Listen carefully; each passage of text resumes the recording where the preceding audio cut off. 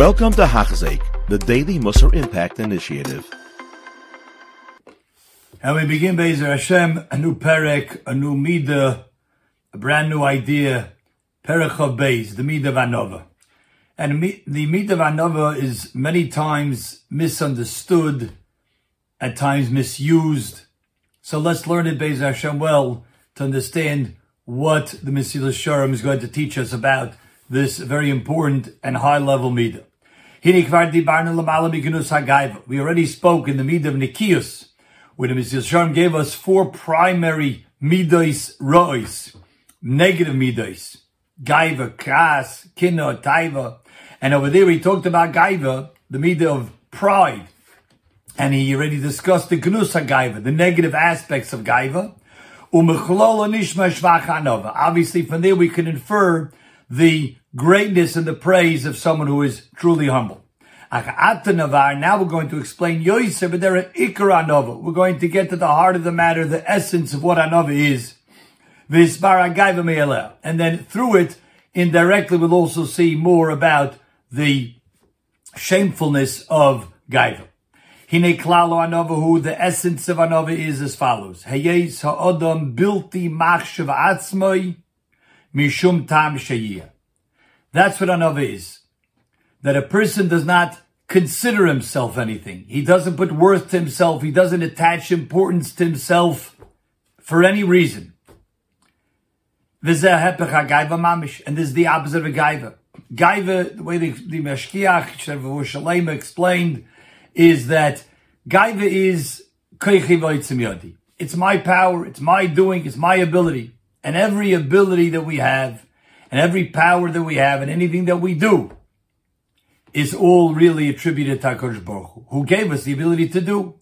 And we have to be thankful for that, and we have to recognize that we have that, but it's not mine. It's what was given to me. And because of that, I can't attach importance to myself that I have X, Y, or Z.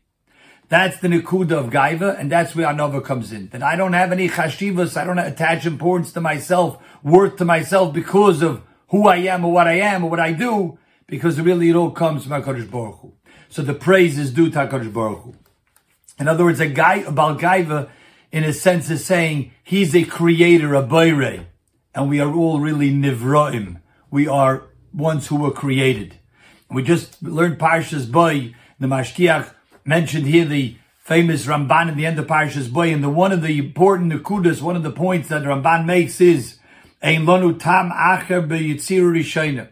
There's no other reason that Hashem created us, and Hashem doesn't want anyone down here in this world b'tachteinim, except for the fact that we can come into shul and raise our voices in tefillah and say, B'riyeisecha anachnu. We are your creation. We are the Nivroim. You're the Boirei Hashem.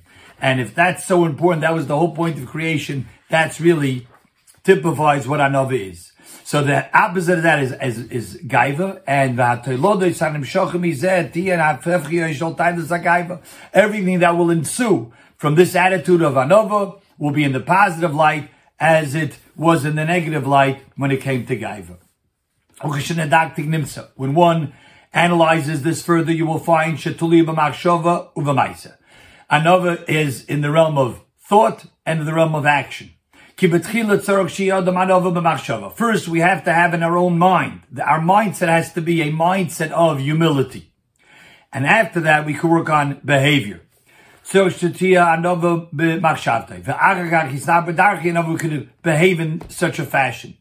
If he's not going to have that in his mindset, this attitude of Anova, this attitude that there's no importance attached to me or worth attached to myself, because it's all HaKadosh Baruch Hu. And but yet he wants to behave in a sense of humility.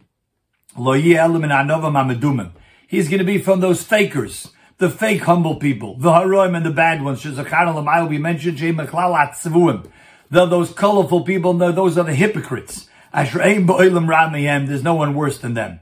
We're going to discuss first Anova b'machshava, to be humble in our mindset, how we're supposed to have an attitude within, because Anova is not only in regard to other people. Anova is for ourselves in regard to HaKadosh Baruch Hu. Ha'anova machshava. Who she is beinin Adam, the person has to think. V'yis amesesle. Till it's clear and true by him. Asher ein ha-tehila v'akov ruim loi. That praise and honor is not due him. The same idea we started saying. That's not due him. He doesn't deserve it. It's not coming to him because it's not his koyach. It's not his power. And kol shkein ha'es na'aseh hashem b'nemina. And certainly to take that when he thinks that he is deserving of that covet and to lord over others and to think he's greater than others. For two reasons. First of all, let's put it into perspective. Every person who thinks he has greatness in certain areas, if he really thinks into it honestly, he knows that he's quite deficient in many other areas. He's quite lacking in a lot of different areas. And even things that he already has, as we'll discuss. So first, what he himself is deficient, that's quite obvious for anyone who's honest about it. No matter how perfect he is in his avodah, it's impossible. It's impossible he will not be lacking many things in many areas. Either just naturally he's lacking things, maybe it's not to him personally, but his close family and relatives, they are deficient. And that is a pagam on him. That's a blemish even on him. So he should realize that. He shouldn't think that, wow, he's so great. Look at his surroundings. Look at the totality of the picture. Or things that happened to him, even though fault of his own, it was min hashamayim, but things that happened to him that he would be more than embarrassed if others know about it or the fact that he knows about it. Or the things that he's done in his life that were far from perfect. Let's face it, even if a person who's very good now and he does great things now, could be there was a time, or there are times that he was not such a good person. Everyone has a skeleton in the closet. And for that reason, he should be a bagaiva. He should have thoughts of, wow, how great he is. He should understand this and be humble. These are all different blemishes within a person. Every person has this. That should prevent him from exalting himself above any others. Even if he has a lot of great things that he could be sort of proud about. Because all of these blemishes that we just mentioned, these deficiencies we just mentioned here, should be sufficient, should be enough, to overshadow all of the greatness. Just a simple example. You have a fellow who robs a bank, walks out with hundreds of $1,000s, runs out of the bank, and there's an old lady who needs to be across the street, and he helps her cross the street. And so that's such a nice deed that you did. In this person's mind, does he think he's a great person because he helped this lady cross the street when he just robbed the bank? There's so much deficiency that every person has. Now, obviously, this shouldn't get us down and depressed. We have to realize we have to work with all of those areas, but it's a fact of life. So that itself should be a way to have a humble attitude. Kol Tuv. You have been listening to a shiur by Hachzeik. If you have been impacted, please share with others. For the daily shiur, please visit Hachzeik.com or call 516-600-8080.